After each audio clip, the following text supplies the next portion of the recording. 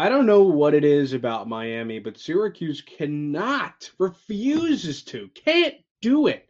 Just cannot close a close game against the Hurricanes. We're going to talk about another Miami Syracuse Orange loss on Locked On Syracuse. Starts right now.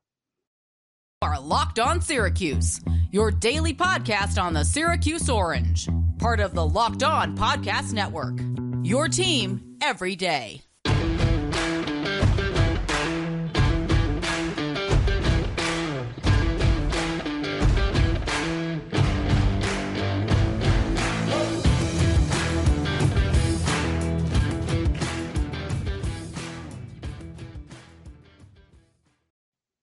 Matt Bonaparte, Owen Valentine with you on your Tuesday episode of Locked On Syracuse. Thanks for making it your first listen every day. We're free and available wherever you get podcasts. This one is tough. I mean, a bad Syracuse loss in Coral Gables, 82-78, your final. They had a chance at the end. Judah drove inside. He got hacked. Didn't matter. They didn't call anything. And then Kane sealed it. Just a really, really tough loss down there in Florida. I mean, there's a lot to talk about. First thing up that I think a lot of people are going to want us to address is Judah's play, because he was really underwhelming. I mean, 1 of 7 from the floor, 1 of 3 from the line, 6 assists, which was decent, but only 3 points on the day, 4 fouls, 5 turnovers, and a whole lot of me, especially in that last possession, where in my opinion, the ball probably should have been in Joe Girard's hands, as much as people might not want to hear that, and as much as that might come to a surprise. But he hit a 3 on the previous possession to actually make it a game. I thought that guy should have had the ball in his hands with a chance to tie it or take the lead. But Judah rocked it inside, went up, got hacked, didn't matter, and lost the game pretty much right there. He was bad today. And there have been flashes this season all throughout of him playing, a little bit selfishly and with the blinders on, kind of tunnel vision, and thinking that he has to do it all by himself every time down the floor. I don't know what that is inside of him. Maybe it's him trying to prove he's NBA worthy. Maybe he's trying to prove he's the best player on the team. I don't know what, and I might never know. But what I do know is that Syracuse lost, and there was a chance that they wouldn't have if that was different. So, Owen, the question I'm going to pose to you, and you're free to talk about Judah as well, is what do you think? What would you wanted to see on that last possession? I think you nailed it, honestly, and it's a scenario where I almost think back to Trevor Cooney and how there would have been sort of that under, wrap around with a down screen to get him the ball on the other side coming off a screen. And I think that had to be the play to Girard there. As you said, he comes off a 3, his first 3 of the game, that previous possession. But I think more so than the fact that he hit the 3, it felt like Joe was really playing a smart offensive game for the most part, especially in that second half. Took care of the ball really well, and I thought his linkage with Jesse was really something that was working well, and they were sort of building off each other. And I feel like Joe found Jesse a handful of times down the stretch in some Definitely capacity to be able to have him get his buckets as well. And I think that's sort of what you wanted.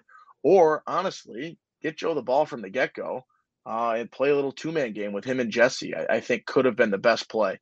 Get him a screen at the top of the arc, and if the 3 is there, take the 3. But you got Jesse in any capacity off of that, who really, we mentioned the size being an advantage, and for the most part, the size was an advantage, and he was able to walk away with a career high today. And so I think that final play had to be with those two, but it felt way too much like Pittsburgh, really, down the stretch. And obviously Judah plays worse significantly in this game than he did against Pitt. But he played really good against Pitt. I'll give him that too.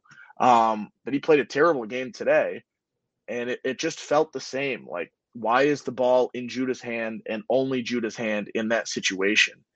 And once again, fails to step up to make that big shot. And I don't want this to be Judah can't do that and Judah can't have the ball in the situation. I don't think that's correct. He But I could have think the ball, but he can't do that. given the circumstance tonight, though, I don't think the ball should be in his hands. And I definitely cannot accept that as what happens, right? Dribble, dribble, dribble, put the head down, tunnel vision. I am shooting the ball here. And it leads to, an inevitable turnover. Was he fouled? Was he not? Oh, well. But gets his stuff blocked. And, it's all history from there. It feels all too similar to the Miami games last year where you were driving the bus the entire game. And then with a couple of minutes left, Miami says, no, we're actually going to take back 100%. over. It was way too similar, and it is the worst game Judah Mintz has played at Syracuse without a doubt. Yeah, unequivocally. And it is the reason they lost this game. Without question, it's the reason they lost this game. If you say that Judah tied his worst game of the year, which right now, points-wise, his worst game was against Bryant with 7 points. In that game, he had 3 turnovers. If he plays that game with 7 points and 3 turnovers, Syracuse might win this basketball game. And that is how much worse this worst game was for him. I'll give him a nod. He distributed the ball decent, got some rebounds today. But I cannot get over the turnovers because of how often they were costly. And I feel like they were getting out in transition so effectively off of Judah turnovers. Like it wasn't, a baseline turnover where you recover on defense. They're top of the key passes getting picked off, where you just have to keep the ball and maintain possession far better than that. And another unfortunate thing is, they came down the stretch. They came in important minutes. Symir was playing a good game and gets subbed out with 4 minutes left, and I think Syracuse had a 4-point lead. And it was downhill from there. Judah comes in, makes a bad decision, turnover, and just doesn't do it. And it continued down the stretch. And I don't know if, you don't necessarily want Symir in there once you're down because he's not really a scorer by any means. He's a zero on offense, but he wouldn't have done that. Yeah. But it seemed like the better option because they seemed comfortable enough in that game and just, having a little bit more veteran in terms of experience, in terms of composure, in terms of the fact that Judah was out of control going to this basket, probably more than a handful of times in this game. And that was the difference today. And it hurts because now you've got 2 ACC losses with Miami and Pitt where you're furious and you're pissed off if you're a Syracuse fan. Huge. Yeah. Huge. Either of these wins, if either of these games are wins, I think the outlook is different than right now with both of them being losses. And that is the impact of this game. And I think someone replied to us on Twitter. Let me see if I can give them the shout. If not, I know you tweeted it. So take your credit mentally. This is the circle on the what could be a tournament resume if they play some decent basketball. This is the game you look back on. This is a game in that conversation where if you make the tournament, it's because you win this game. And if you fail to make the tournament, it's because you didn't win enough of games like this. And you had a golden chance to do so, up 12 points in the second half. And you couldn't capitalize on it. Just like last year in Game 1, just like last year in Game 2 against the Hurricanes. They cannot finish games against Miami. I got 2 things I want to say. One, just going back to what you said about Jesse. I mean, he had an unreal game. The fact that he didn't have a shot to change the score at the end of the game is kind of absurd. I mean, Jesse played out of his mind in this game for all of the slack that he's been getting for not being consistent this year. This was one of his best games, 25 points, 11 rebounds. He was awesome.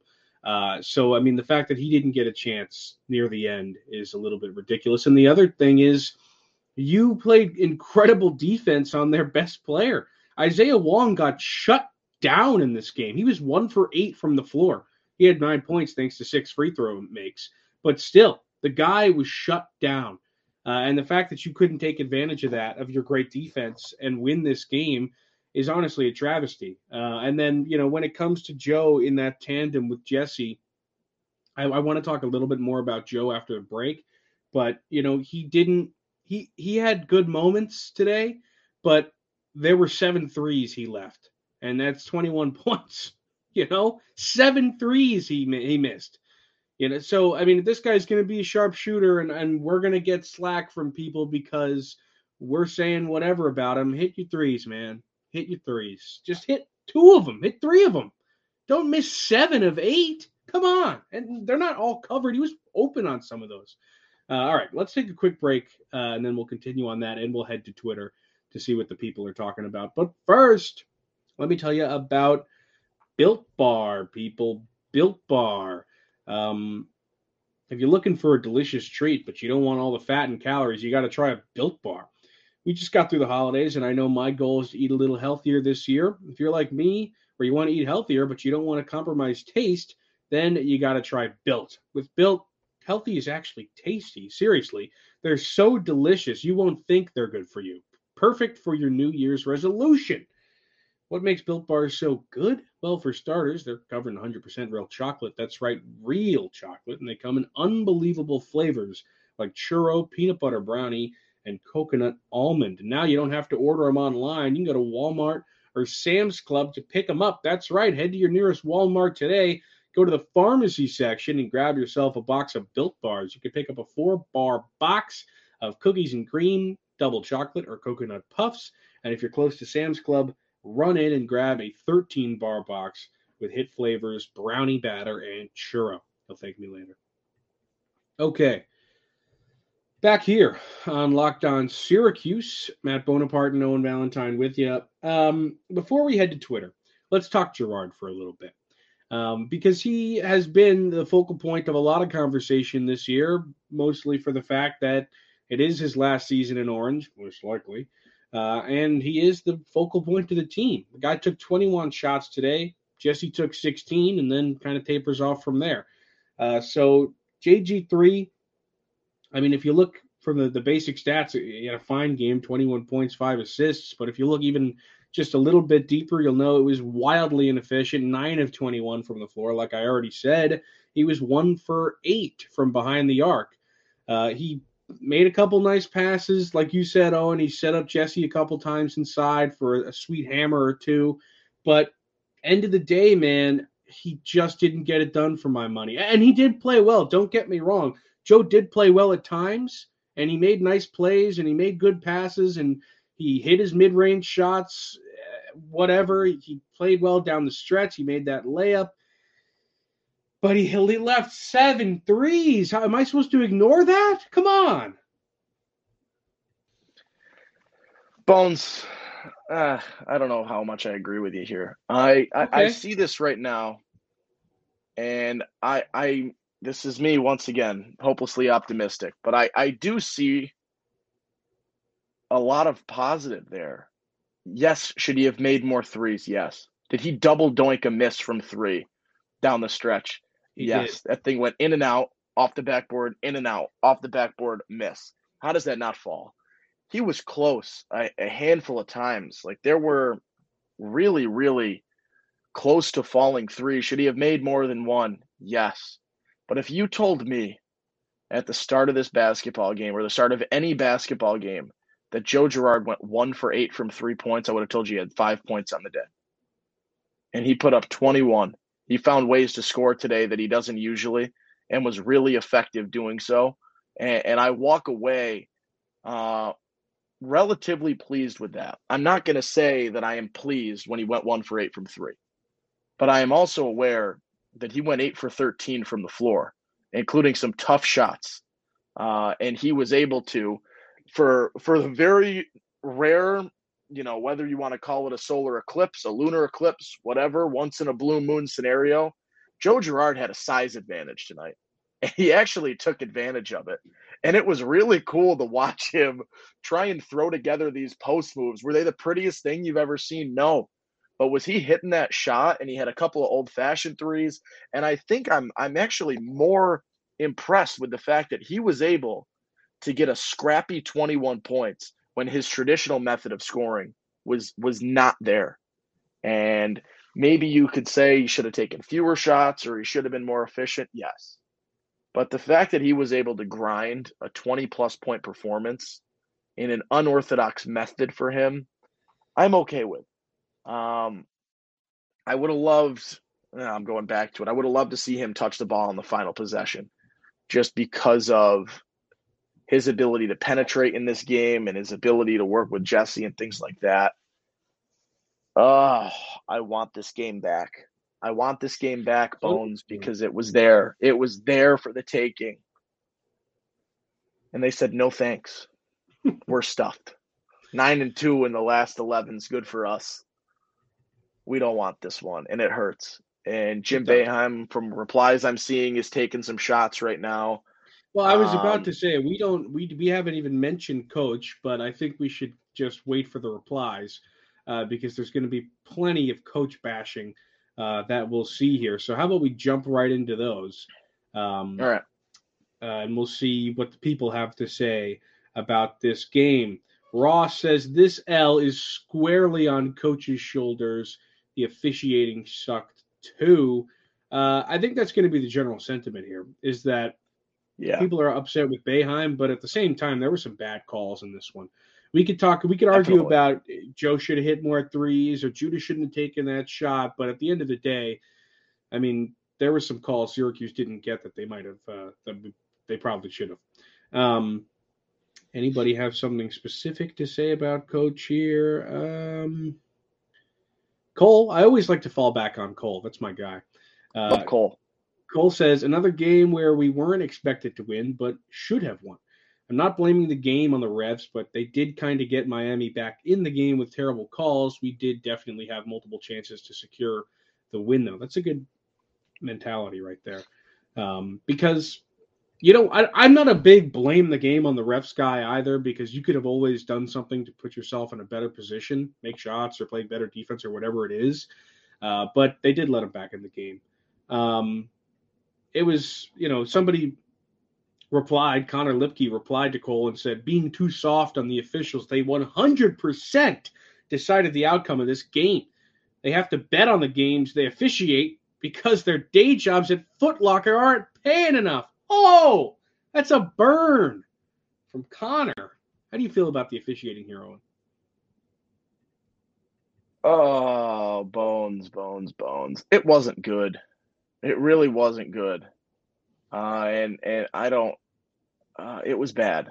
I'm actually I'll switch. I was displeased and frustrated on the refs there because it felt like they did make the difference and they really, it was down the stretch and it's the play that I go back to.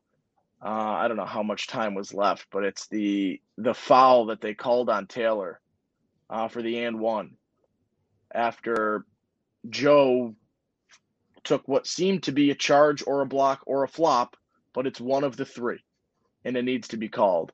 And then they call and you sneezed foul for an and one on Justin Taylor. And that was huge and turned a ton in terms of momentum. And I'm trying to find it right now, but I can't see where the – here it was with 8 minutes left. They were up – Syracuse was up 4 or 6 at that point. And that happens. It's a 4-point game, then a 3-point game, right? I think they made the free throw, and it hurt. It really, really hurt.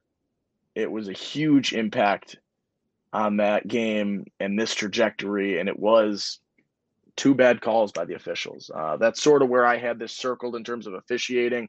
I felt like Joe Girard got mauled a few times tonight as well to no call, including the last play. Not that would have made a difference, but that was assault. As the time expired, that was crazy. In the second half, he got destroyed. Not that was a difference, right? But oh my God, did he get lit up? And he got lit up a handful of times. I would have liked to see it, but at the same time, I feel like Syracuse got away with a few things in this game as well. So maybe it was mutually bad, but it does seem like there were a couple of plays that stood out officiating wise in this one that definitely hurt. Sure. One more before we move on. Louis says, wouldn't feel as painful if we just beat Colgate and Bryant like we should have. It's a good point, Louis. That's a real good point. You win, Louis. It would have felt a lot better right now if they were 14-5 rather than 12-7. It's a good point from Louis. I won't lie. But Oh, it is yeah, what it is. that's They're going to lose simple. bad games. Just how it works. That's simple. That's a great point, though. You think even one of those, right? Maybe you lose the Colgate game and win against Bryant like you're supposed to, and you're like, all right, right? That one game seems like all the difference right now. Yeah, really good point. I look at this and I don't think I'm over it, and I'm frustrated, and I don't have my head wrapped around this yet. But this was such a frustrating game to be. I'm trying to find the peak here to be up. I know they were up 11. Did they ever get to 12? I think it was 11 was the cap. We're up 11 points in this basketball game. 11 points in this game with 10 minutes to play, or how much long? With 14 to play. They came out of the second half incredibly fast, and that is something they've struggled with all year. And I was so excited to say, hey, they came out in the second half from the get-go, ready to play. That was the difference, right? They hit Jesse with the alley-oop seconds into the 2H. That's what you're looking for. You think back to the last loss that they had against Virginia, and what was the issue, right? Them starting both halves, 24-2, I think, or 23-2, or 21-2, I think was the actual. It was 21-2 in the first 4 minutes of both halves against Virginia. They gave themselves these holes. And this second half, I was so excited, and it just dwindled, and it dwindled, and it dwindled. And then Judah subs back in with 4 and change, and all hell broke loose. In all honesty, there was no game control from Syracuse. Things were just, wheels were falling off, and then engines started to set aflame, and then someone poured kerosene on there, and this thing went kaboom real fast down the stretch there. And it is so frustrating because of the momentum that was being built and still is being built. I'm not saying you can't build off of a performance like this, because there was a lot to be excited about throughout this game. I'll give them that. But there was so much building and so much momentum, accumulating. And this really hurts because of what this win would have meant in terms of looking ahead and what this team has done and the strides that they're making. This would have been such a nice, I guess, exclamation point on the last few weeks because of the team that Miami is, the success that they've had. In a down ACC year, this is the second best team in terms of national ranking the ACC has to offer. And for Syracuse to be in this game and controlling this game and ready to win this game, it's incredibly frustrating to see them fall short in the manner that they fell short, with the exact same finish to Pitt, where it is Judah Mintz trying to do something down the stretch and losing the basketball. Yeah, man. Well put. I just want to remind you as well that this is the beginning of a 5-game gauntlet that Syracuse has in front of it. Started in Miami tonight. Well, yesterday, if you're listening to this on Tuesday. And then it's Georgia Tech on Saturday. And then the following Tuesday, by the way, Georgia Tech beat Miami. So there's that. And we're at Georgia Tech. And then you go back home to the Dome against North Carolina on the Tuesday. And then that Saturday, you're down at Castle Coliseum in Blacksburg, Virginia to take on Virginia Tech, and back home to take on Virginia again. So the next 4 games are not easy ones. None of them are easy games. But that being said, they're all opportunities to kind of wipe away the pain of this game. And if you even win 2 of those games, let's talk about this. How many of these games, what record in the next 4 games would you be pleased with? 2-2? Would you be ecstatic? Well, I mean, I remember we got asked this question, I think before Virginia Tech, and I said 3-3 would very much be a win in this stretch. So I guess right, given the 1-1 start, 2-2 Okay. would be a success. Granted, like if we were looking at that 6-game stretch and I said 3-3, if they're 1-1 right now in that stretch, then 2-2 would work. But you got to split these 2 games, really. Like it You need a is, couple of wins it's so incredibly important to be able to grab those 2 wins. I don't care who it comes against, honestly.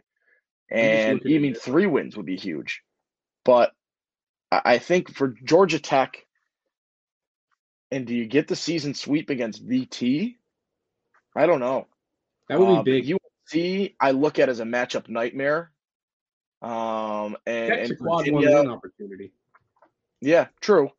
But I look at UNC as a nightmare, and I don't know what we can do against Virginia this time around that would, be that success. So it's got to be VT and Georgia Tech. Knowing Syracuse, they lose to Georgia Tech, and they beat UNC. But that is not what I would predict to happen or anticipate happening. It's this. Oh my God, to be 2-0 in this 6-game stretch. 2-0. Oh, that would be huge. That would be huge because you go 2-2 from there, and you go 4-2 in this stretch, and I think this fan base is beyond pleased. But now it's a much more difficult situation, and it's a tough stretch to make up for this, and that's tough. I don't know where my confidence sits right now. I sort of where I'm looking, and I don't know where it falls. It's definitely conflicted because there was a lot in terms of this game that I was like, all right, confidence should be rising. But that end there's such a sour taste in my mouth, and maybe worse than sour. It's like you took, I don't know, a lemon and then put the hottest of hot sauces on there and then dunked it in toilet water. That's the sort of flavor that I got right now. That's how nasty this feels, even with the success from early on. This feels terrible, and I can't make a rational decision in terms of confidence until I let this simmer a little bit. All right. Well, maybe we'll get an update on Owen's confidence tomorrow. But for now, thank you for making Locked On Syracuse your first listen today. Go make Locked On College Basketball your second. Isaac Schad and Andy Patton bring you everything you need to know on and off the basketball court. Hear from big-name experts, coaches, and players as well. It's Locked On College Basketball, available on YouTube and wherever you get podcasts. I'm Matt Bonaparte. He's Owen Valentine. We'll see you later.